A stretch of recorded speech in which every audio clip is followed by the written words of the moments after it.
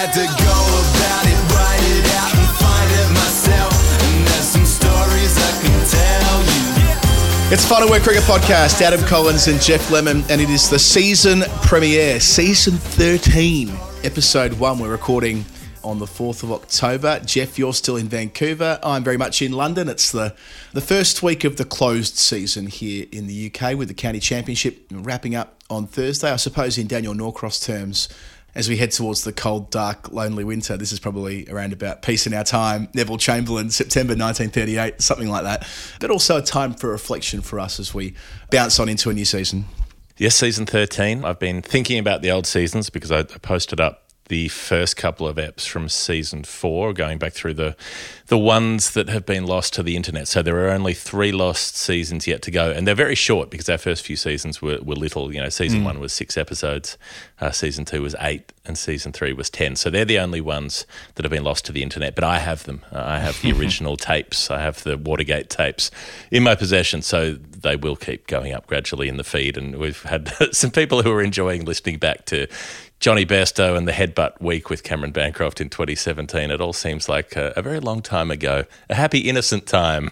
I enjoyed it too. And by the way, I should foreshadow from the get-go that I have Winifred sitting next to me today. Jeff, you know this already, but our audience don't. I've got some Hey Dougie on the TV on low, and Winnie's sitting there because she was poorly this morning, so I've kept her back from nursery. I've got a lunch to go to for the cricket writers today where Rach will take the baton, so to speak. But this is my time to look after sick little girls. So if she's chatting away next to me, well, so it'll be, such as it is, being a working parent and all of that. Well, it's been a while since we've had Winnie on the podcast. True. And she's much more verbal these days. She very, very proudly declared a minute ago, I like oranges. And I was like, yeah, good. It's good to have something to contribute to the conversation. And something that's inoffensive. It's hard to get annoyed at someone who likes oranges. Fair enough. It's the relativities thing. She starts saying things like almost or nearly. I think that's pretty cool watching her language development. She's quite excited about coming to Australia, and we had Rachel's mum's 70th birthday on the weekend, which was pretty cool too. So, yeah, a lot of family time now at the end of the season. Season 12, by the way, was I went back and looked through it. That was our by far biggest season because we recorded 32 episodes where ordinarily we would just kind of do one per week and story time. There were so many interviews that we spliced in, all the way back to Paul Kelly, Gooch, Coney, Woolvart, Catherine Brunt, who else? Anya Shrubsole. There are loads of interviews that came in season 12, so that was nice, and about 50 daily shows as well through the English summer, be it the New Zealand Test, South Africa Test. When we were in Sri Lanka, can't forget that. The India-England Women's Series that was pretty big recently. I was also in Dubai doing the fair break in that stretch of time. So, and loads of co-hosts because of the fact that you were travelling at different points. I was off-grid at different stages. Daniel did all of the daily shows. You had Nat Germanos with you for the Com Games. Fidel, Fernando, Barat, of course. We had, when you were away, Will McPherson. We had Matt Roller. We had Dean Wilson, Henry Moran, and of course Daniel, who's been a mainstay as our summer newsreader for a long time now.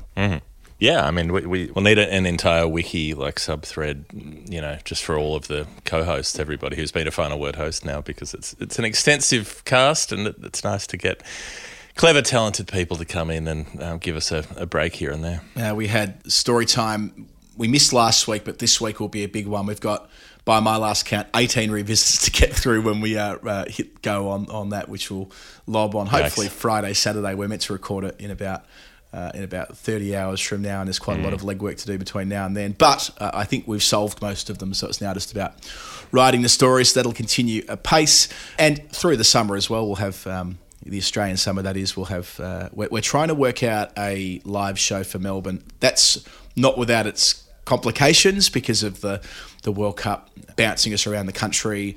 I'm only in Australia for a short window this year because I have to get back. Well, I say I have to get back. I am getting back for the birth of our second child. So we will find a window somewhere, but it'll be probably close to the World Cup final. Does that sound right to you, that we'll try and sneak in before then? I think so. It's not entirely ideal, but we do have 2 days in Melbourne before the World Cup final, and we need to get a Melbourne show that'll happen. And you won't be at a test match in Melbourne. No. So, we could potentially do a live show in Adelaide or Perth around the test match or Brisbane, but that's about as good as we can get in terms of Melbourne would probably have to be just before the World Cup final, but there'll be people in town for that presumably, Yep. who might be able to come to a show who otherwise wouldn't have done so, and that sort of thing. So hopefully we can stick the landing on that one. Yeah, I think we're a good chance of getting Adelaide up again because we've got the infrastructure there to do it, having done it in 2 of the last 3 summers. So we'll work hard to do that. There'll be more cricket too, Jeff. You'll be leading the final Word 11 on the 26th of January, if not before. There was some chat on the Discord channel about trying to get a game up in Adelaide before the Test match. Maybe that could be the same event.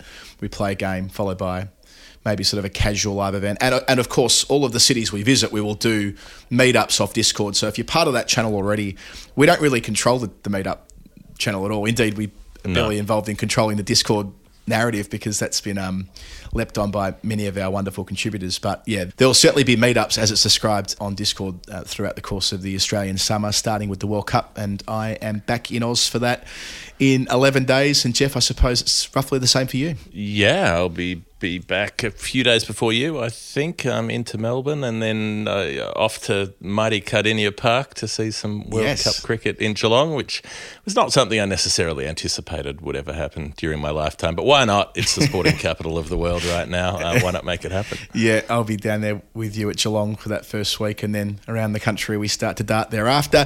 Jeff, we've got quite a bit to get through on the show today. I'll start with the women's game. We'll go through a number of Australian points because we're in the Australian season now. So we kind of tilt our emphasis from England in the northern summer to Australia in the southern summer, and where everything else patches in around that. But we got a message in the other day from handsome Hammy G on Twitter. Thank you for this.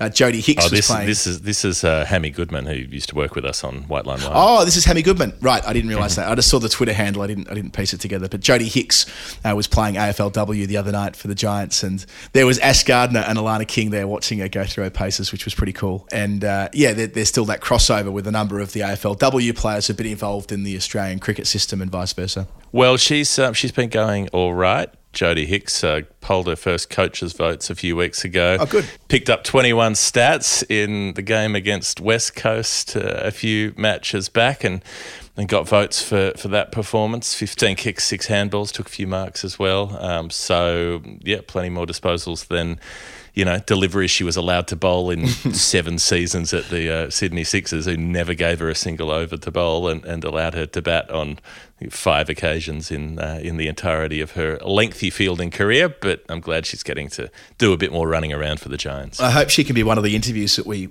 were able to record in Australia over the next couple of months, Jeff. I know we've said it in the last 2 summers, but there must be someone out there who listens to the show who's mates with Jodie and can explain that our emphasis on her hasn't been derision, it's been kind of admiration that she's been sort of able to hang on to that cricketing dream for so long whilst getting so few opportunities. Anyway, we'll see.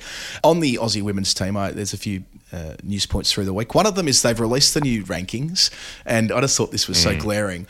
Australia are now on 171, and they're in the lead by 51 points to South Africa in second on 120 in one-day cricket. That's the biggest lead ever. They've backdated all the rankings points historically, and no team has been quite so dominant as the Australian women's one-day team is right now, according to the way they calculate the points, be it women or men. So, yeah, another marker for that extraordinary team. And they have a World Cup coming up, Jeff. We touched on it briefly in the context of Meg Lanning, but the groups were released yesterday by the ICC. So this is the T20 World Cup.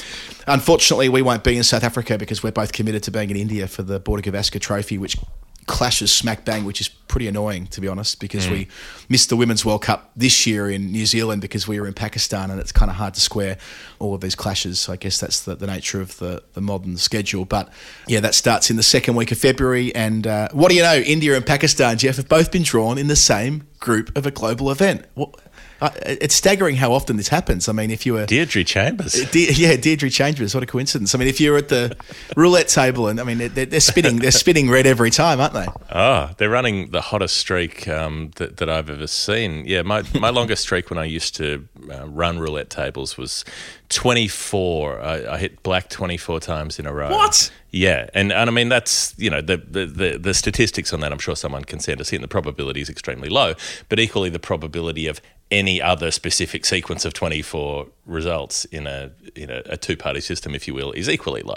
So it's just that's a very identifiable sequence. But yeah, when you are hitting the same colour is the strongest one on roulette. If you're going like odds or evens or high or low, people get less excited. But when it's red or black, they can see the difference. They can see the numbers coming up on the screen of the historical, the last 15 numbers or whatever it is, and then they get really excited and their mathematics brains fail and they say, well, the next one's got to be red because, the last 15 were black. And you're like, nope, that's how it works. Exactly the same odds every single time. And then they just keep losing their money because they all keep betting it on red in increasingly obscenely huge stacks of chips. That made Mr. Packer very happy every time I tipped one over and shoved it down the mouth of the chipping machine. It's a memory that stays with me. But yeah, the ICC, they're on a similar streak with India and Pakistan being drawn in the same group. Men's tournaments, women's tournaments, T20s, 50-over stuff. I mean, if we had groups in the World Test Championship, I'm pretty sure they'd end up in the same one. Well, even the Asia Cup with the men a couple of weeks ago and the Asia Cup for the women, which I think starts the week after next. I haven't seen the groups, but you can be confident that however often India can play Pakistan in that they surely will. Were you on the show? Indian women have been, they're about to play Malaysia, aren't they? They've been doing a sort of goodwill tour, right? Doing the rounds on socials and so on. That must precede the Asia Cup. Malaysian team. Right, that must precede the Asia Cup because I know that's part of the thinking for Smriti Mandana in not playing in the Big Bash this season is that she's going to play in that. She wants to be fresh for the T20 World Cup that we were referring to before next February. So it's interesting that someone like Mandana, who was kind of the first to travel, wasn't she? Like it was Mandana and Harmanpreet, the second year of the Big Bash, I reckon. And it would have been the second year of the Kia Super League as well. They were the two high-profile Indian players who were given the NOC from the BCCI, which you don't get with men's cricket, right? So... But 5 or 6 years on, they're also experiencing, I wouldn't call it burnout, but they have to manage their schedules in a way that just wasn't part of the conversation, around that 16, 17, 18 time when it was almost a novelty to be on the road, 8 or 9 months a year. And it was also at a point where Smriti Mandana wasn't the biggest name going around. Harmanpreet was, but Mandana was more like a development player coming into the Big Bash, the archetype of the player using that tournament as a way to hone her skills and face better bowlers more often and help turn herself into the kind of player that she became. And it did help, playing on some decent pitches. She was able to get her short ball game happening. I remember that first season she was playing the pull shot a lot and hitting sixes and it was a point where people started to sit up and take notice of her in a way that they hadn't. So Australia have drawn New Zealand, South Africa, Sri Lanka and Bangladesh in Group 1. So that looks like the tougher of the two groups on the basis that only one of New Zealand or South Africa will join Australia in the semis. Isn't it ridiculous that I just take it as read that Australia will make the semi-finals? And then in Group 2, England, India, the Windies, Pakistan and Ireland. So it should be England and India based on form and... Yeah, this would be, I suppose, the best chance that India will have in winning a global tournament so far. I know they came pretty close at the Commonwealth Games, but it's easier to kind of pinch a T20 than it is a one-day. Like with a gap with one-day cricket with Australia is so pronounced because they play over 100 overs and there are so many more opportunities to recover, whereas that's not always the case in shorter forms of the game. But anyway, we'll be following that closely, even if we're not there, as we did with the Women's World Cup earlier this year. We'll try and find a way to make that the emphasis of our weekly shows when we're in India covering the Australian and Indian men.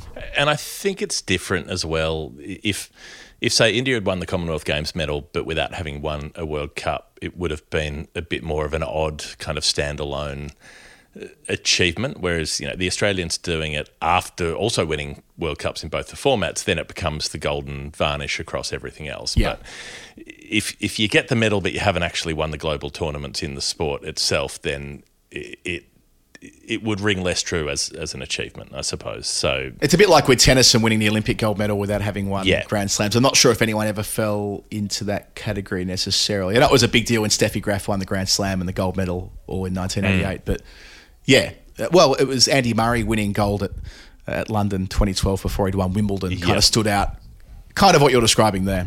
Mm-hmm. Yeah, that it's not... It doesn't quite count in the same way. You can use it as a level up to the achievement you've already banked, but if you haven't banked that achievement yet, then the level up is a bit weird on its own. So we'll stay in Australia and we'll go to the Sheffield Shield, Jeff, for the first time in 2022. Well, not the first time. We spoke about it earlier this year, but the new season begins as it did yesterday. So there are 6 rounds of the competition between now and the first week of December. By my estimation, 4 of those will be before they announce the squad for the first test against the West Indies, which starts on the 30th of November. There are also a couple of rounds after the World Cup final.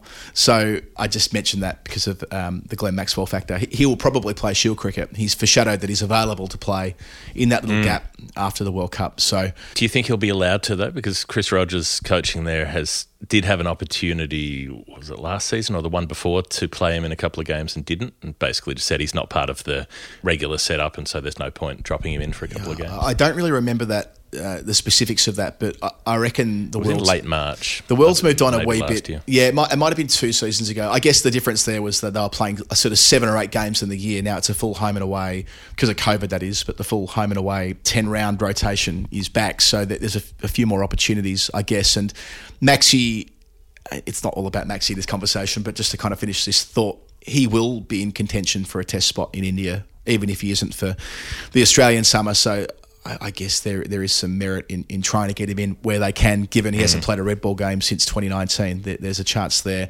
The first round it's already underway in Perth between Western Australia and New South Wales. WA won the comp last year, of course, beating Victoria in the final. Then we have Queensland playing Tasmania at AB Field and South Australia against Victoria at Karen Rolton Oval across the weekend starting on Thursday. So yes, WA champions in 2021-22 with Aaron Hardy making that big 100 for the Sandgropers in their draw over Victoria, but they were top of the table, so that was enough to hold up the Shield for the first time in quite a while, I'm pretty sure, for WA.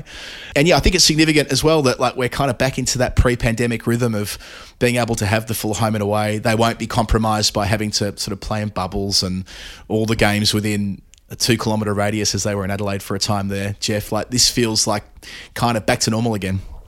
Yeah, teams making 900 against each other at the Karen Rolton Oval number 2 or whatever it was on the blandest pitches you've ever seen, and a bit of player movement as well. Only fitting in AFL trade month where they're just trying to crank out content about mid-tier subpar players moving from one shit club to another. Harry Conway all the way off to South Australia and has started all right there. Has been bowling pretty well there, and Malcolm Conn firing a few barbs about the entire South Australian bowling attack being from New South Wales. That enjoys a little parochial shot over the fence. Not our Mal, not the Con man. No, never. Plays his shots. Love him for it. Yeah, I mean, there has been some that player movement you're describing there. It's quite interesting with South Australia. So Joe Minnie retired, and that's fair enough. He'd reached the end of the road. But Dan Worrell's now at Surrey, so trying to qualify for England actually, which is an interesting. He had a great season. He led Surrey for wickets in a winning season, so he'll be 34 by the time he's eligible to play for England. If you're wondering how that's possible, he's got a British passport, so long as he lives in the UK for 3 consecutive years for a minimum of 240 days, that gets him over the line, in the same way that Jofra Archer qualified a few years ago when they reduced it from 7 years to 3. Right. So he's in that slipstream, but that means he can't play for South Australia because he'd be in Australia for too many days. So that's why Worrell's out of contention, which is why South Australia picked up Harry Conway from New South Wales. So they, on the basis of losing those 2 mainstays in Minnie and Worrell, they needed a dependable, set your watch to it, fast medium, take the new ball type, and Harry Conway's been that for a long time. When the test men aren't there, when Cummins, Hazelwood and Stark are on national duty, it tends to be Copeland and Conway over the last few years. So that's significant. Billy Stanlake, King of Geelong, he's going to Tasmania. I don't think I can really remember Billy Stanlake playing too often in the Shield, but maybe this will give him a chance from time to time. Tim Payne is in the squad of 13 for Tasmania this week, Jeff. Yep. Your thoughts on that? And sort of working media street as well.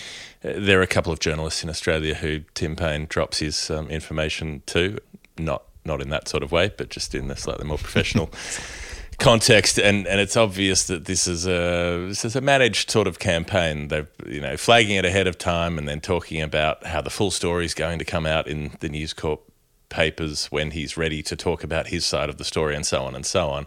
I mean, it's a very cosy relationship with News Corp papers, considering they're the ones that broke the story that ended his captaincy in the first place. But he doesn't. He's not holding any grudges on that front. Put it that way. Yeah, I think that's probably a good thing. That, like, he was a columnist, remember, for The Australian as well, Tim. So, and the fact that it was The Australian, well, it was News Corp generally, but Stephen Drill's yarn, I think, ran in the Oz to begin with, that effectively ended his international career or captaincy at the very least.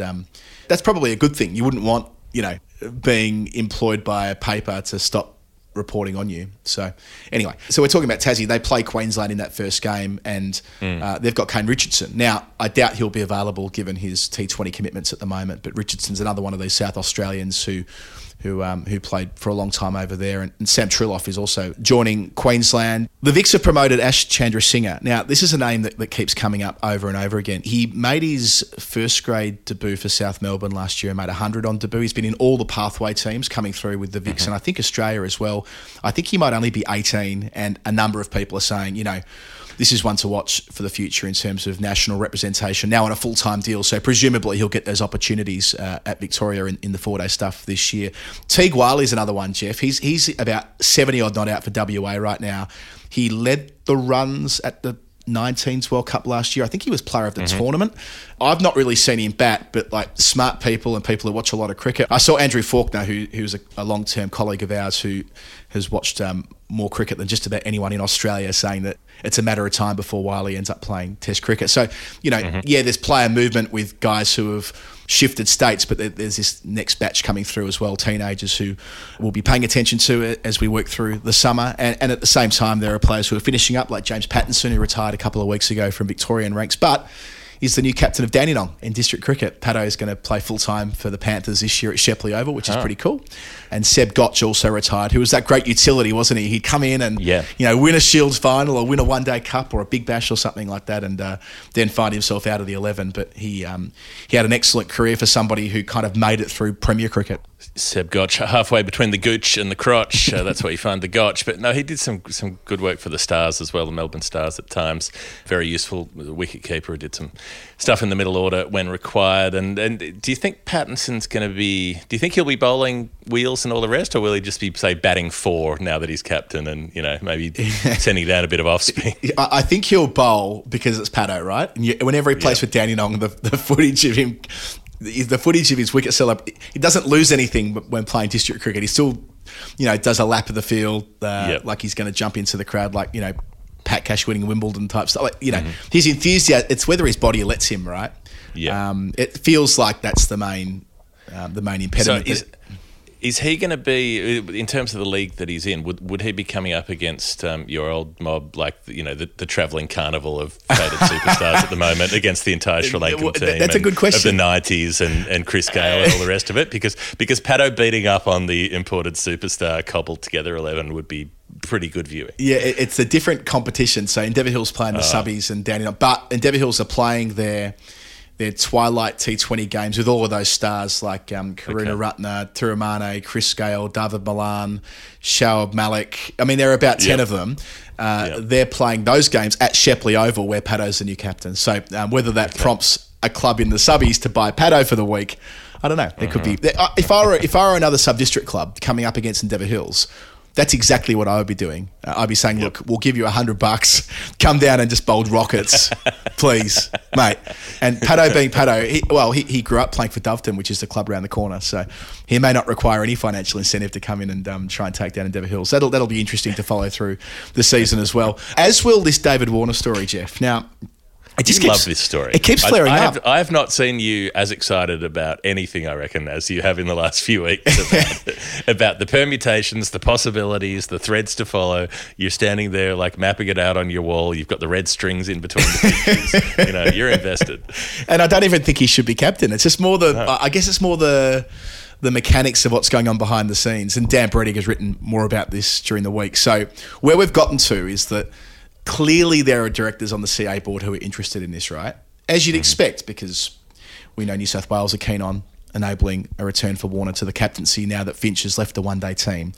Now, how it would work is the CA board need to consult their integrity unit from 2018 who oversaw this panel, and well, then they've sacked them all, haven't they? Isn't their whole integrity unit? Wasn't it Ian Roy, and that was about it? And they punted him as soon as their integrity officer, as soon as they'd finished the supposed investigation that made his position redundant. That's right. I thought the same thing. This is how I read the report from Brettig anyway, that they would need to go back to that committee and consult them and rewrite the code of conduct, because in the code of conduct, if you don't contest the charges, you effectively give away your right to appeal. So Sure. All these years later, Warner doesn't have a recourse, I suppose is the way of putting it. So it's going to require the board to engineer this, not the player.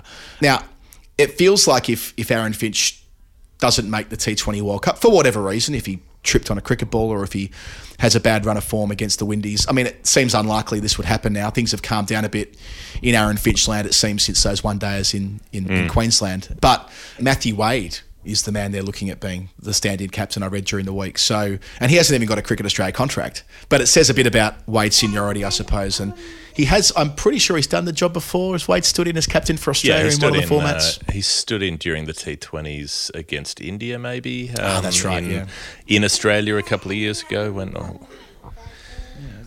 We got some oranges. We got some... I'm hearing more chat about the oranges. Is it quarter time?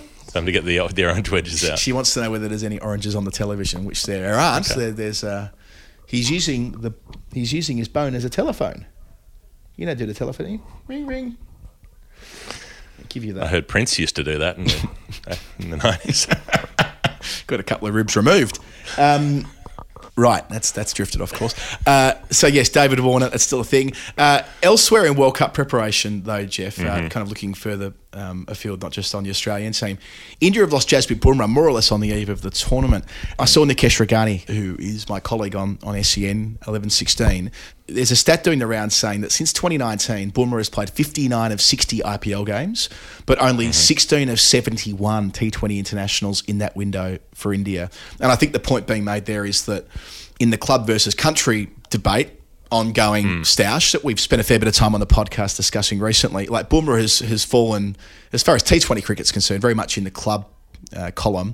And now the fact that he's going to miss a World Cup feels like quite a big deal for India, because like it's their bowling which looks the weaker of the two disciplines at this stage. They've got batting for days, not quite so much with the quicks. It might be a big deal for that Indian 11 in terms of how they play. I think on the surface you look at it and go, oh no, that's so terrible, he's missing a World Cup. There's a World Cup every fucking 5 minutes in cricket. You know, you can miss one, there'll be another one around the corner any second. So on that side, and particularly a T20 World Cup, it doesn't seem hugely important. And also in the club versus country thing, it's not actually club versus country in India, because the BCCI are, they pretty much own both of the things. Like, yes, the IPL clubs are franchised out to private owners, but they're still the BCCI's cash cow. So they ultimately have say over that kind of stuff. They would have clout over that kind of stuff. They're quite happy for him to play in the IPL because that's more valuable to them probably than him playing bilateral T20 internationals for India. They don't need to know whether Jasprit Bumrah can bowl in T20 cricket.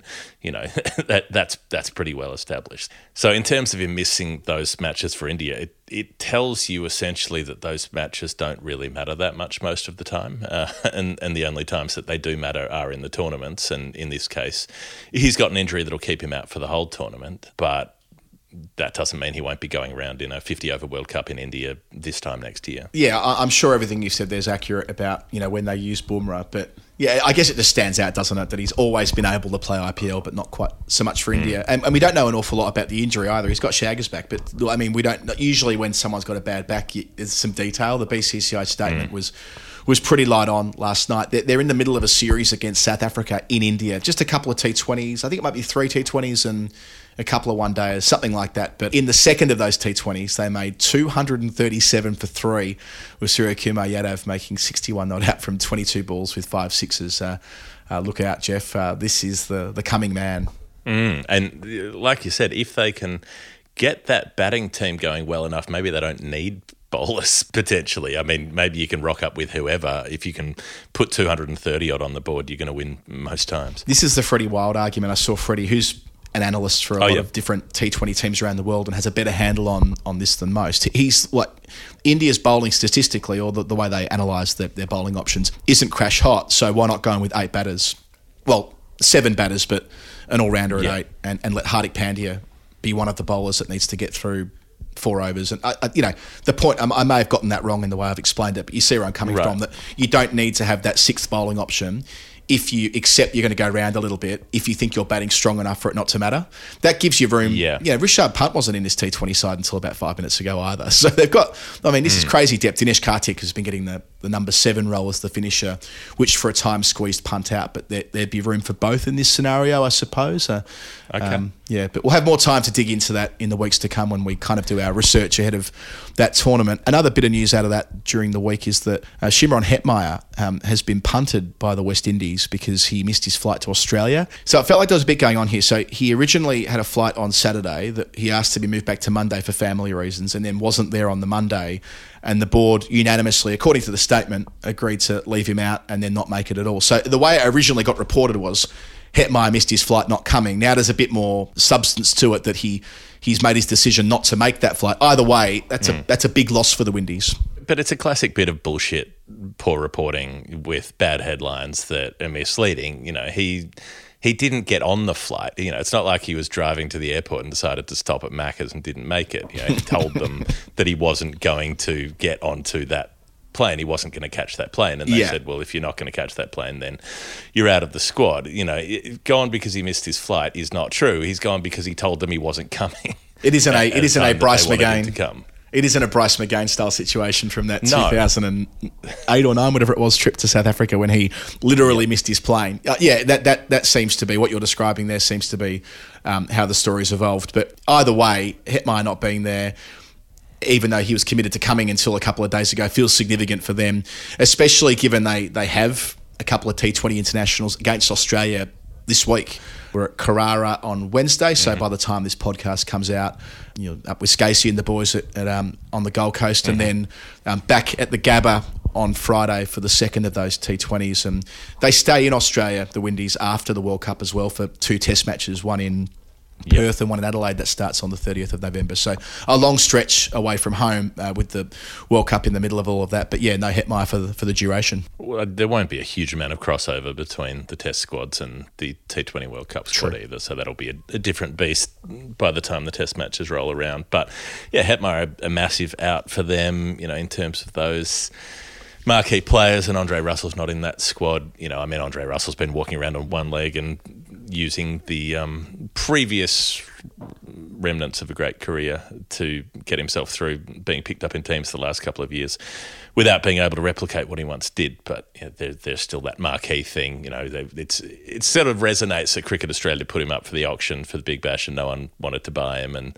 then the West Indies didn't want to pick him in their squad to come out and contest the T20 World Cup. So that gives you a bit of form line on where one of the former T20 greats really has ended up. Okay, a fair bit to get onto on this side of the world, but before doing that and taking a break, we'll have time for a little bit of Nerd Pledge, yep. It's the game that we play with people on the internet. It works like this. This show is free. You can listen to it. Anyone can listen to it wherever you are, wherever you want to be. But some nice people realise that we need to get some cash coming in the gates to try to pay for making the show. And so they send that in voluntarily. But instead of sending us in an amount that they might get from the Treasury, an amount that has the Queen on the back of it and maybe soon the King on the back of it, if you were doing it in, say, Australia, Canada, the UK, many countries that have monarchs on their coins and notes, instead they choose a very specific number, a denomination that doesn't exist in the denominations circulated by governments, because that number relates to cricket in some way, and we have to work out what the number means. And the number we have this week is from a man who actually very kindly brought Winnie her new favourite toy at the Final Word 11 game a couple of weeks ago, Guy Hornsby, who, Jeff, you and I have known for many years on the Guardian live blog, OBO coverage, but found his way to the Final Word in the last year or so. Guy's family have grown up a little bit now, so they no longer need the sort of toddler toys, and one of those toys is a make-your-own pizza set, and Winnie has been loving it ever since she received it a couple of weeks ago. Every day she comes in and asks whether I want sausage and mushrooms on my pizza and brings it in. So, It's been a good addition to the toys we've got stacked up now for her as she kind of gets to that age, 2.5. You know what it's like. So yes, Guy Hornsby is pledging without a clue, which is always helpful when giving us a bit of space to work in. And Jeff, you're going to have that space on the number $4.99. Yeah, so £4.99, and Guy did say, I'm leaving the field open, but leaving it up to you to interpret what you think $4.99 might be. And we can move the decimal point wherever we want. We can interpret this in a range of ways. One thing that stood out to me when I thought, how would this work as a cricket number? Is there someone who's averaged with the bat 49.9? Because I know that, we always talk up 50, like averaging 50 is the big mark that not many do, not many have done. And in any format, men's or women's really, the 50 averages are pretty rare.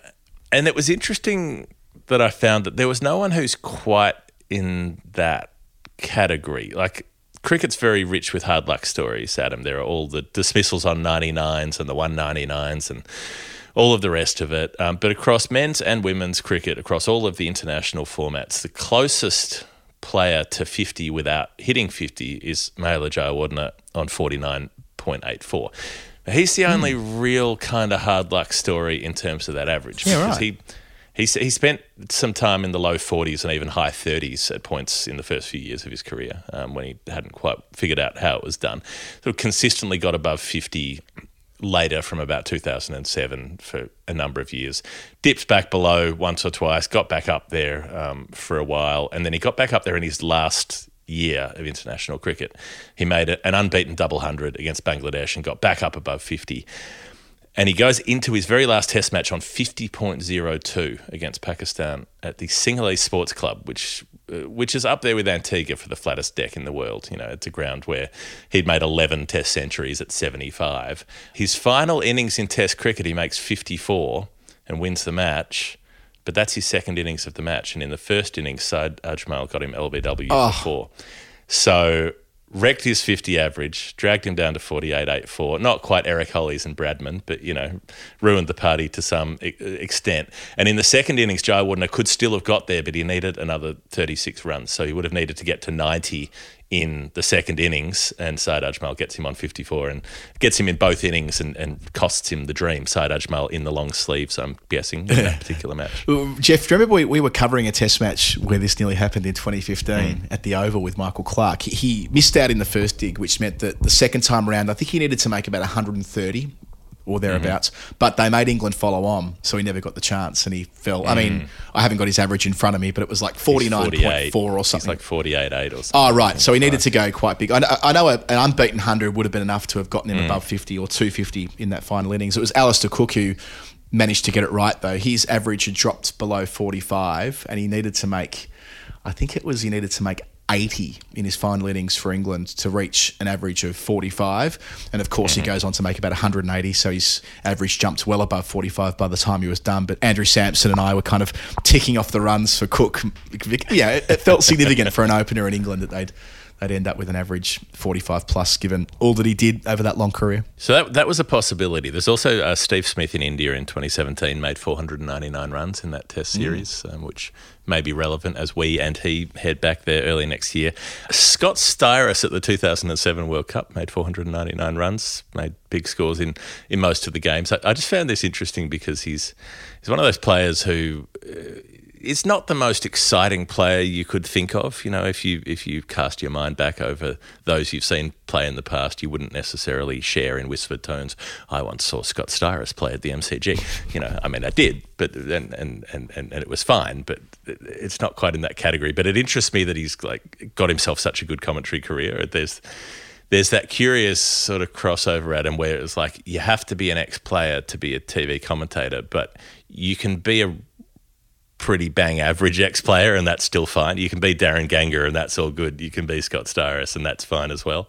It amuses me sometimes. Yeah, it's probably best that I don't comment about the relative merit of television commentators, given I'm sort of floating around in that caper a wee bit myself these days. But I understand the point you're making that that with radio, because there's always a position for a non-player to narrate the day as the lead commentator, and there's the colour commentator or the summariser or expert who has played the game. It's different in television because the lead doesn't necessarily need to have that background in broadcasting. It's not quite as technically challenging as radio with all the different elements you need to do every ball and so on. So, it does mean that all sorts of former players end up in TV, and that's only growing as well due to the number of tournaments that are being played around the world. I saw last week was there a commentator's strike at the Veterans Comp or whatever they were calling it, the World Road Series? Safety Cup or whatever. There was some stuff going on. It won't surprise you to learn, Jeff, with some people not getting what they thought they'd get and all that kind of thing. So. Wow, that's the first time I've ever heard of that, of commentators threatening to walk out halfway through a major tournament because they haven't been paid. Yeah, it's never come up before. But this is a meandering sort of no pledge answer. But I thought really if there's a $4.99, I'm honour bound to do one thing, because I know that we've talked about Hanif Mohammed making $499 run out before on the show, but I don't think we've talked about it as a nerd pledge. I think we've talked about it maybe it was in the context of his 337 that he made in a test match in 1958, was it, when he made the epic 337. And we might have talked about the run out in the context of Bradman ending up 299 not out when the number 11 got run out and left him stranded at that point. But I don't think we've actually talked about $4.99 as a nerd pledge, because we've never had $4.99. No, this is what I said to Guy during the week. He said that, look, whatever he sent us through probably won't be the first thing we're guessing, right? Even with what you've done with Mihaela, then I suspect this is more complex and it'll require a revisit. But my first thought was, I don't think we've ever done Hanif Mohammed getting run out for $4.99. It's just not come up. We've done his triple and other things that are adjacent to it. But let it rip. Well, it's slightly Dera Ismail Khan areas, not quite that extreme, but a little bit in that. So when he makes the 337 in a test match for Pakistan, he's 23 years old during that series in the West Indies. And then just under a year later, a few days less than a year later, he's in the semi-finals of the first-class competition in Pakistan, the Qaid-e-Azam Trophy. And he's playing against a team called Bahawalpur, who are probably not up there with the West Indies under Gary Sobers in terms of, bowling intensity, difficulty, facing, all of the rest of it. Bahawalpur have a checkered first-class history, let's put it that way. They're often in the first couple of games in sort of the group stages of the trophy and then don't feature after that. They have some long stints of years where they're not playing first-class cricket at all, where presumably they're out of a revamped competition and then they end up back in it. They're still going around. So effectively, exactly what Dera Ismail Khan had happen to them. They play that one game and don't return until like 25 years later. Yeah, well, this mob are they're more consistently present, but they're not consistently doing great things. But in this season, they go okay. They make the semi-final, and so they are in a semi. They get bowled out for 185, and then after the first 2 days of the match, Hanif Mohammed is on 255 not out. And this is it's a 4-day game. It's a winning draw based on first innings points kind of thing, So his team's already won, basically. They're whatever happens after this doesn't matter unless some incredibly crazy thing happens. So his brother, Wazir Mohammed, mentions the world record to him and says, I think he should bat for another day. The world record at this point is 452. That's Bradman's record. Oh, Bradman, sorry. Brett McLaren, didn't he? Yeah, 424 McLaren, 428. I think did it go McLaren, Ponsford, Bradman in that order? Something like that. Anyway, yeah. So Bradman's got the 452. Wazir Mohammed says, why don't you have a crack on day 3 and see how close you get? Have a go, you mug. Have a go. So he duly, Hanif Mohammed opened the batting and he's just still going.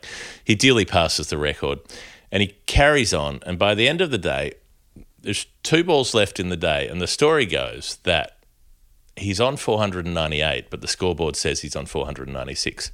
And we've had this kind of thing before about players not knowing what score they're on, Kumar Sangakkara and so on, because scoreboards can't keep up. So he thinks he's 496. He's got 2 balls left. He knocks one away, square of the wicket, wants to come back for the second because he thinks that there's 1 ball left in the day and so he might not get to the 500. He might get declared on overnight, right?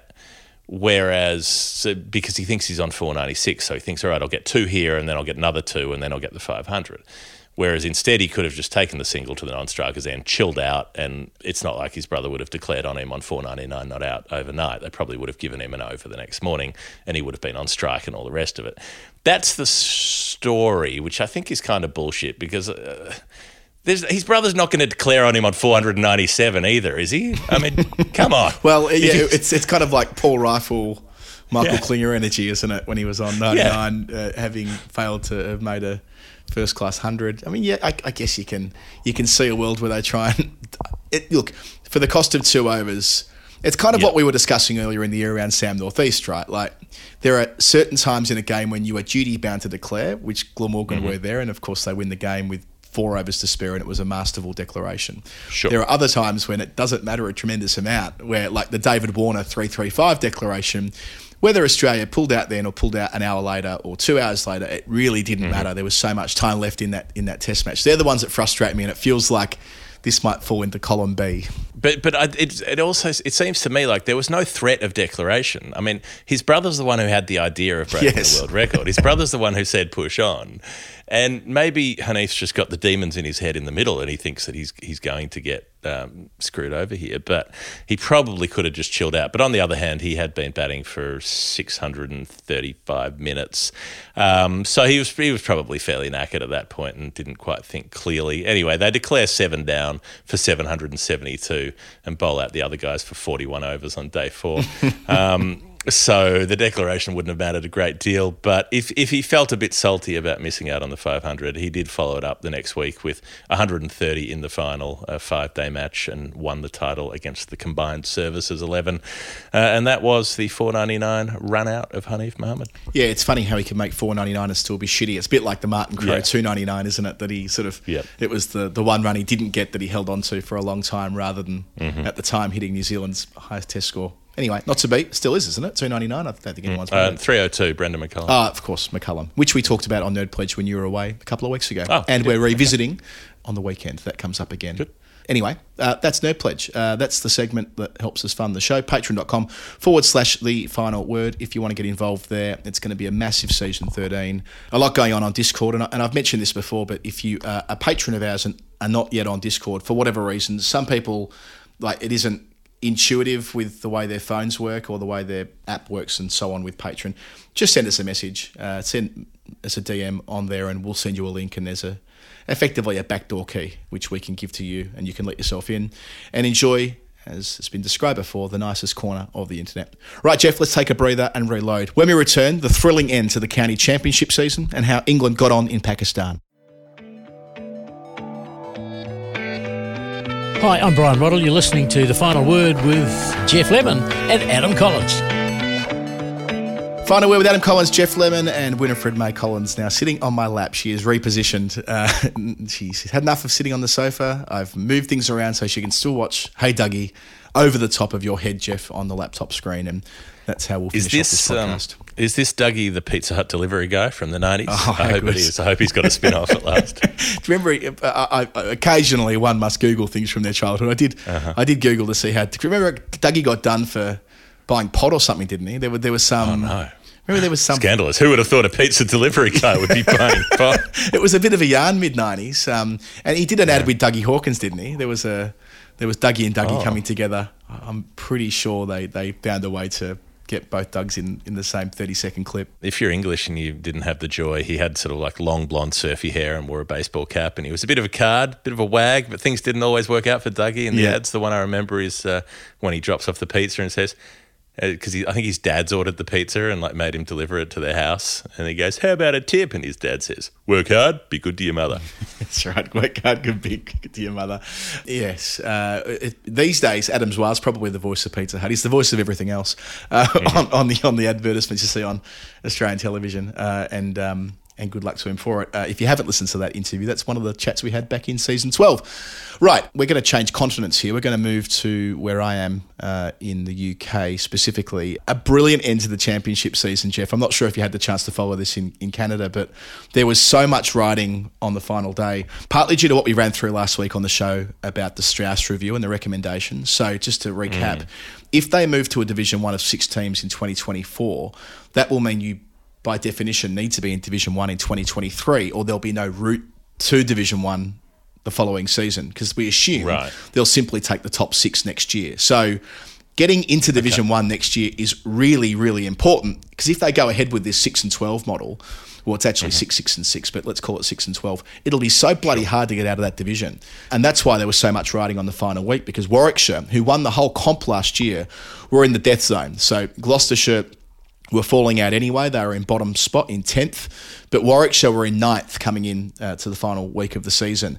So not only did they need to win, they needed Yorkshire to lose and other results to kind of go their way to get the Great Escape. And so they did, and it was unreal cricket. So they looked like they were gone for all money because it rained a lot at Birmingham for days 1 and 2. I think they only got like 80 overs in across the first 2 days. So really, they had to kind of find a way to manufacture a result. The way they did that was declaring after 70 overs late on day 2, and they were 272 for 4 at the time. Because of that, they sacrificed up to 3 batting points, because you get a batting point at 300, 350 and 400, so long as you accrue those runs inside the first 100 and 110 overs, as Winnie grabs my microphone. Sorry about this.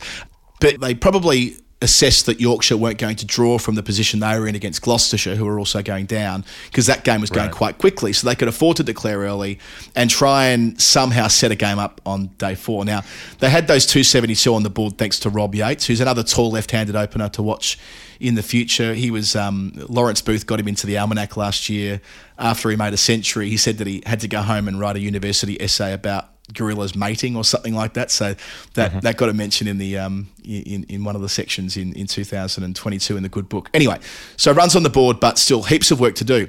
Meanwhile, they're playing Hampshire. Now, Hampshire have 150,000 reasons to win this game themselves, because that's the prize pot for finishing second in the championship, and that's where they started the round. So Hampshire, best bowling group in the comp. You know, Jeff, they've got Abbas and Abbott and Barker, James Fuller. They are an outstanding bowling group, and somehow, you know, Warwickshire have got to manufacture a result against them pretty much in 2 days from here. And up in Lancashire, where I was at Old Trafford, Lancs were bossing Surrey. They were on their way to a 3-day victory, which meant that at that point Lancashire had leapfrogged Hampshire, yet further emphasising into second. So there was a lot on the line for Hampshire here, because, you know, I know prize money isn't everything, but when you consider the types of budgets these counties work on, that's a lot of money, right? That's a lot of nights in the Hilton. A lot of nights at the Chamois Hotel. Yes. Yeah. And then Hampshire go and take a first innings lead, you know, dragging it deep into that third day. They're bowled out for 311. It could have been a lot more if James Vince didn't get out for 98. Holed out for 98, I'm pretty sure, got caught in the deep. And Keith Barker, as ever, made 76 down at number 8. But, you know, it looks like this is just game over. You know, there's just not enough time. 1 day to go. Hampshire are leading, well, they've got their first innings lead, and Warwickshire have only just started their second innings. But Warwickshire do as they need to on that 4th morning. They go the tonk. They're bowled out for 177, but they only use up 40 overs. You know, Dom Sibley made 77 in 101 balls, positively T20-esque from Sibbers. Fastest he's ever scored. Yeah, in his farewell to Warwickshire, by the way, he's signed up with Surrey next year, his old club. So his farewell performance was a noteworthy one. He's getting back with Burns, isn't it? That's right. Yeah. We'll try to keep them both in the one spot. It's a quarantine situation. Jeff, you'll appreciate that this is of interest to Hashim Amla. Hashim Amla's on 19,500 runs, right? He's 39 years of age. He's not playing in South Africa anymore, so he's so close to that milestone. Samson and I have gone through it. There's only a couple of guys in world cricket who might get there now. Joe Root and Chiteshwar Pujara. At a pinch, maybe Dean Elgar. But, you know, it's a big number. He's 500 away, and Surrey are recruiting Dom Sibley. Is there going to be room for Hashim Amla next year? About three. They're trying to bring Ryan Patel through, who opened in every game this year. The point is that, you know, Sibley's return to Surrey might push out Amla. We'll see. Anyway, four openers. I mean, if the Australian T20 side can do it, why not? Yeah, we'll see. So anyway, Warwickshire in this really tough spot, but they do get 177. They set Hampshire 139 in 2 sessions, 2 generous chunky sessions due to the time added on with rain. So there's going to be a result. That's all they really needed to be. They needed to be in a position where a result was viable on this 4th day. Enter Liam Norwell. Now, Norwell is one of these guys who, whenever he plays, he's a gun, but he barely plays because he's always injured. He came over with the Lions last year to Australia and bowled well, but got injured again, missed like most of the season. They somehow rolled him out on the park for this vital final game took 4 for... Like they've been tinkering, like Doc Emmett Brown has been tinkering away on him in the garage and has finally got him in the position for one. They've got one shot if they can get him on the rails. I mean, truly, there is a bit of that. Like, there's no way he's playing unless the stakes are this high, right? They get him out on the field. He takes 4 for in the first innings. Then in the second innings, his opening partner, Oliver Hannon-Dalby, gets the first wicket, Felix Organ. And one of the great names, by the way. I mean, Felix is Latin for happy. So if your name is Happy Organ, very good. He can play a bit too, the all-rounder. Anyway, then Norwell starts this spell that it's broken for a couple of overs, but effectively 18.5 overs, 3 maidens, 9 for 62. He had a bit of luck getting Gubbins out on 46, which was the 8th wicket to fall. The rest was just class. It actually looked like Hampshire were going to get there when they had James Fuller, the all-rounder, in. They were 133 for 8 to 6 runs away, but then Norwell comes on and in the space of 5 deliveries takes out, I think it's middle and leg stump out of the ground for Fuller. Then he has 4 balls at Muhammad Abbas, beats him with 2 of them, gets one bang on line, leg before wicket, the easiest decision in the world. And Warwickshire, the greatest escape, they survive. They win by 5 runs. And yes, Norwell takes 13 for the match, including 9 for 62 to keep them up. It is one of the all-time great performances.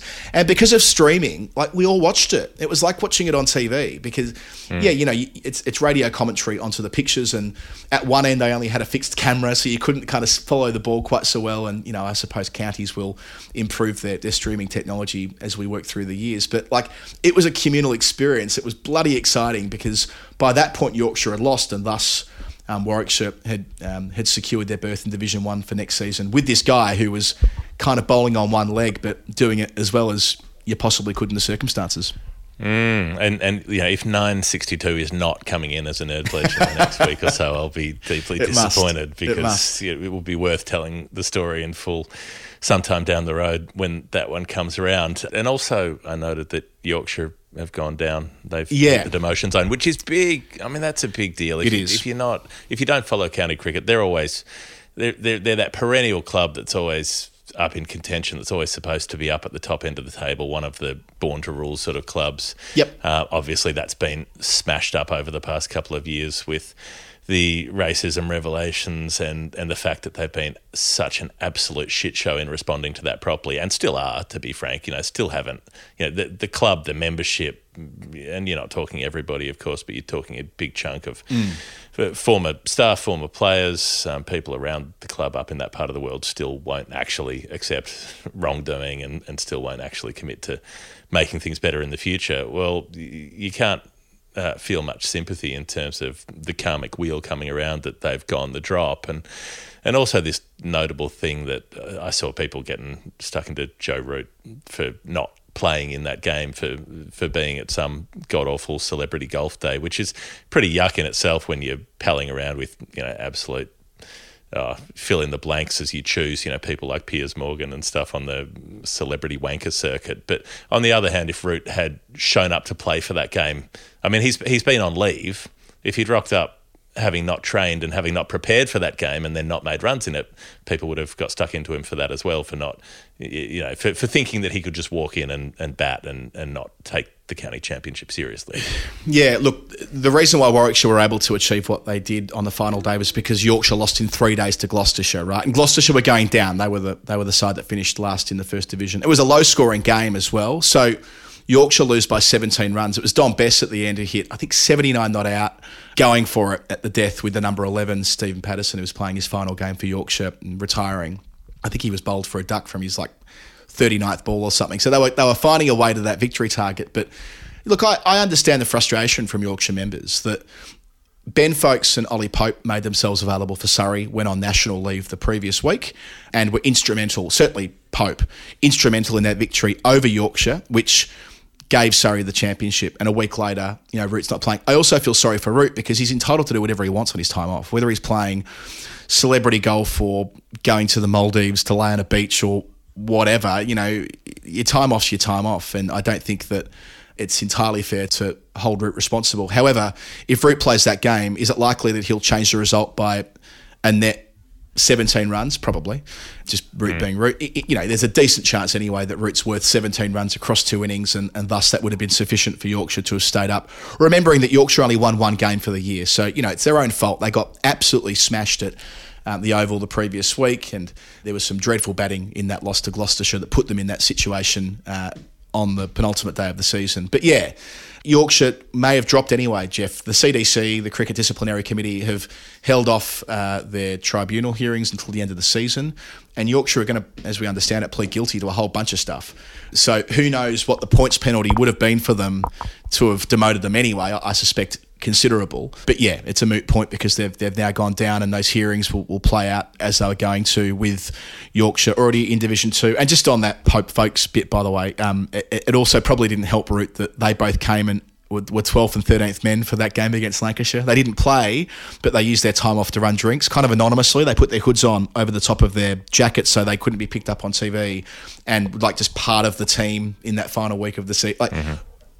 It's not Root's fault, but it's just one of these things that doesn't look crash hot, given it's like a double demotion, as I described before. Yorkshire now, if the Strauss recommendations get voted up, no sure thing. I interviewed Mark Chilton, who's the director of cricket at Lancashire, during the coverage last week, and Lancashire are in support of a 12-6, and look, maybe that's one of the compromises where they end up having a 12-team First Division, and Yorkshire can get back quickly. But if they don't, and if it does stay at 6-12 and that's what gets voted up, then they'll be in Division 2 for at least 2 years. And your point about them being a giant of county cricket is true. It's unusual for them to be in the second division, and they'll probably be there for a while now. Maybe after the disciplinary committee hands it down, they'll be in a 4th division on their own, just playing themselves for the next 5 years or something before they're allowed back in. And the other teams going up, I should say, by the way, Notts won the comp in Division 2, so well played to them. And Middlesex finished second, so Middlesex, who had an absolute stinker of a year in 2021, they were bottom of the pile in their group, and I think they finished second last or something like that.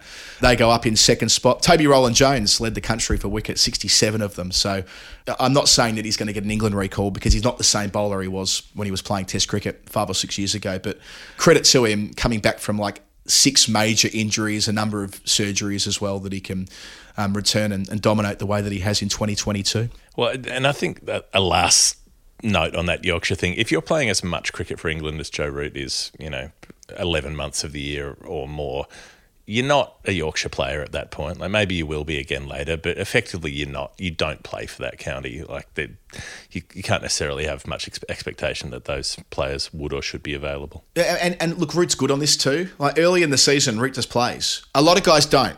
Well, sorry, I say a lot. A number of England players pick and choose their moments through that April-May bit. Root's always playing. So the fact that Yorkshire didn't perform well this year is not because Joe Root wasn't there. It's because they had a shit season. And they're not a destination club anymore either. I mean, they've just signed Ben Mike from Leicestershire, but they've lost Tom Collar-Cadmore to go to Somerset. It's not the place where cricketers are queuing up to sign on for these days, the way that they would have been, 4 or 5 years ago when they were winning trophies under Jason Gillespie. So, they're going to have to do a much bigger rebuild job, I suspect. Another Yorkshireman, Jeff, was in the news this week. That was Johnny Bairstow. Now, Will McPherson, our dear friend and colleague, has moved to the Telegraph, and his first story yesterday was a big exclusive interview with Bairstow about the injury that's keeping him away from the England team at the moment. We didn't really know a lot about this. I mean, there was the WhatsApp audio, fake WhatsApp audio message that said that he picked it up with a Ben Stokes slide tackle on a 10,000 quid bet on the golf green, which was pretty funny, but about as credible as the Channel Tunnel having a giant garlic bread grown in it during lockdown to feed the entire nation. It had that kind of energy to it. But yeah, Bairstow's spoken to Will. He said that he slipped down the side of a green, that his left ankle faced right when he tried to stabilise himself, and he snapped his leg there, and also concurrently dislocated his ankle. And they explained the story of getting him on the back of a golf cart, driving him back to to home base, back to the clubhouse. And then they crashed the golf cart into the side of the building, dislodging a grand piano that was being hoisted up to the 4th floor, which comically landed straight on his head, and his head came up through the keyboard. And when he opened his mouth, he had piano keys instead of teeth, and then you could play chopsticks on them. And then also when they got to the first emergency room, or the A&E, they couldn't get him seen, so they went to a second emergency. This is like proper, for someone who you'd expect would get a bit of celebrity privilege. Not saying he should, but might. He did it tough that morning at exactly the same time that Rob Key was announcing the T20 squad where Bairstow was going to open. But like that's way off the agenda now. Like that nightmarish scenario has meant that like there was some chat that he might be back for the start of 2023. Like that's not going to happen. Like they're talking about spring 2023. He isn't even close to walking. So yeah, it's a very, very serious injury. You've broken a leg before, haven't you? I've broken both of them. I've broken most things, both arms, both legs, bunch of ribs, toes, fingers. Not all at the same time. I've done them bit by bit. But yeah, even a singular fracture in a leg, it takes a long time to get the strength back, to get like the confidence that you can land on it and that you can move on it in the same way. But if you've got displaced fractures like the kind that it sounds like he would have, if you've twisted as you've gone down, then you've probably displaced the bones and you've got to put everything back in place. I mean, that's a horror. Absolute horror one. So I don't imagine we'll be seeing him back I'd be surprised if it was before the start of the English season next year. Yeah, it's really sad just to think that like he's just had the most extraordinary year. 6 Test hundreds in like 8 matches, or maybe not even that many. It's a desperate shame that we're not going to see him for a time. That England T20 side finished their series in Pakistan over the weekend. It was 3-2 where we left the podcast last week. The 6 T20, which was at Lahore, Pakistan made 169 for 6 with Babar Azam, 87 not out from 59, batting through the innings with Sam Curran, Reece Topley, David Willey doing really well and keeping it tight with the ball. England got their 3 down in just 14.3 overs. Phil Salt, who we probably didn't sort of have marked as a likely opener for the World Cup, but he's certainly there and thereabouts with that claim after an unbeaten 88 from just 41 balls in that win. And Ben Duckett is not even in the World Cup squad, continued his run of form with 28 not out to finish the job. And then in the 7th T20, so the decider, the grand final, if you like, England smashed it. They made 209 for 3. It was David Milan's turn to cash in, making 78 not out from 47 balls. You just can't keep him down, Jeff. Strike rate of 165 in that innings. And just when you think Milan might be ready for the drop, he goes out and makes a score for England. He had help from Harry Brook, who was player of the series. He made 46 not out from 29. We talked about Surya Kumar Yadav being the coming man. It feels like Harry Brook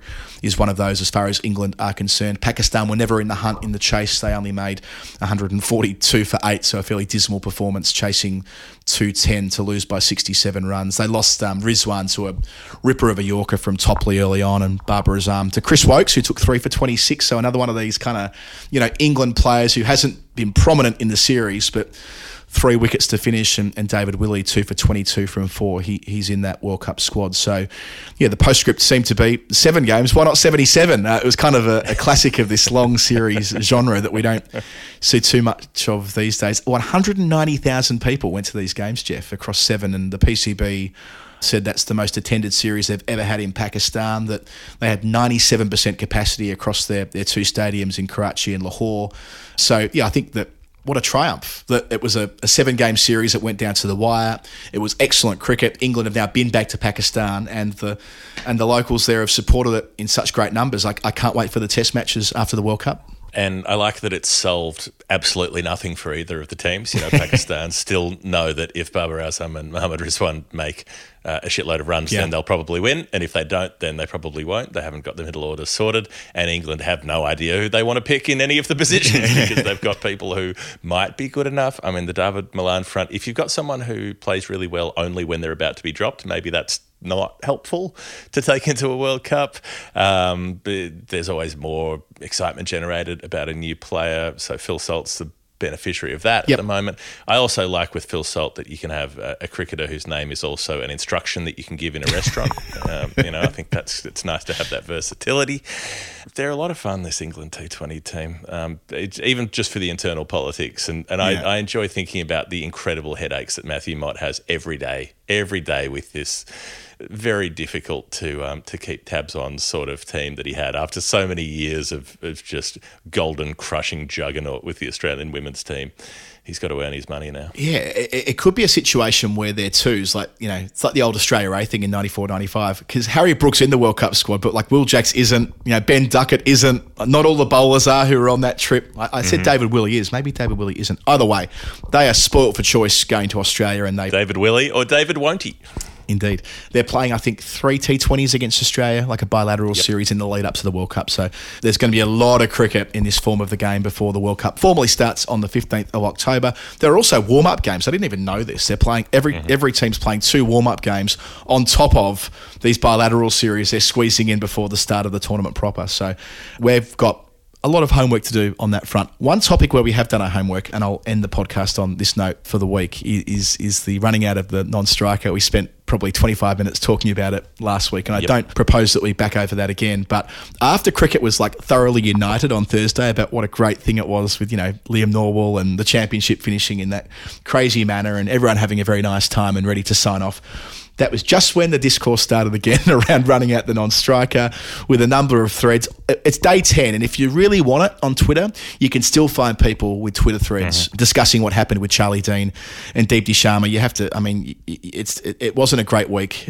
for conversations online about cricket, I don't think, with so much parochial flag shagging going on, which is just embarrassing. And then like other threads from those who are trying to offer a considered opinion, but they get drowned out by the replies. I saw, even Ben Stokes got in on the act on Saturday when things were dropping off again. He had a pop at Harsher and kind of from nowhere, and I suspect it's been 10 days so far. It might be another 10 before things settle down. And who knows? The MCC, I still feel like they might just say something further. It feels like this is more likely to be a trigger for a tweak than the previous non-striker run-outs. Based on the conversation we were having last week, I don't know, I might be misreading this, but I wouldn't be surprised if we saw some kind of tweak. Yeah, you could do. It's the sort of thing where it all comes down to the countries who are involved. I mean, English players and pundits are always sanctimonious twats when it comes to banging on about somebody who shouldn't have done this. But the fact that the team in question was India meant that there are a range of corresponding Indian pundits who've taken it very personally as some sort of national slight when that's how the English respond every time. They always respond like that. It's annoying and infuriating, and they're irritating for doing so, but they don't discriminate in their discrimination, if you can put it that way. Yeah, and I've seen a bit of this, that it's like culturally English to be taking this stance. As far as I'm aware, it's culturally Australian to be taking this stance as well, and mostly, culturally Kiwi. And, I'm not saying like it's a white nations thing either, by the way, just that this isn't like a uniquely England position to feel a bit squeamish around running at the non-striker. Certainly when I was growing up. I'm also tipping if Jasprit Bumrah turned around and, won the Ranji Trophy final running out the last player at the non-strikers end, that I don't think there would be united applause across the entire nation of India either. No, quite. It's more that, I was being playful describing this flag shagging before, but that ultra parochialism that informs, I'm not saying all of the debate, but a lot of it, unfortunately. And you can't get away from it, because once it gets reduced to that and about, who runs cricket and so on, like that's the stuff that I just kind of just like close my eyes and try and stay away from. A number of times during the week I got tagged into threads about this because of our conversation last week, and I had to just say, look, please take me out of this. This has gone on too long, as is this podcast probably. Sometimes getting tagged into a thread is like, like you walk outside your house and someone pops a bag over your head and puts you in the back of a van and drives you somewhere where you don't want to be, and they take the bag off and you're like, no, this is not what I had planned for my day. This is not what I had planned at all. But please rescind. We'll retreat now as well. This has been episode 1 of season 13 of the Final Word Cricket Podcast. We've made over 500 of these now. We're going to make a lot more through the summer. We mentioned in the middle of the show that if you want to support us in those endeavours, it's not giving much away to say it's fucking expensive to get to Australia these days, and the domestic flights are no better. So we're still going to do it all, but it's if you were so inclined to support what we do with the podcast, we'll be making it every day of the World Cup. Patreon.com. Travel wise, this is by far going to be the most expensive summer we've ever had. I've just been doing the planning over the last week, and it's horrifying. Yeah, I am making a loss this summer. I've already made that concession, given that Rach and Winnie are with me for a bit of it, but we'll still be there. Can't stop, won't stop. But patreon.com/the final word. We dropped behind Jimmy. I mentioned this with Daniel a few weeks ago. We'd love to overtake Jimmy again before he plays Test cricket in Pakistan in December.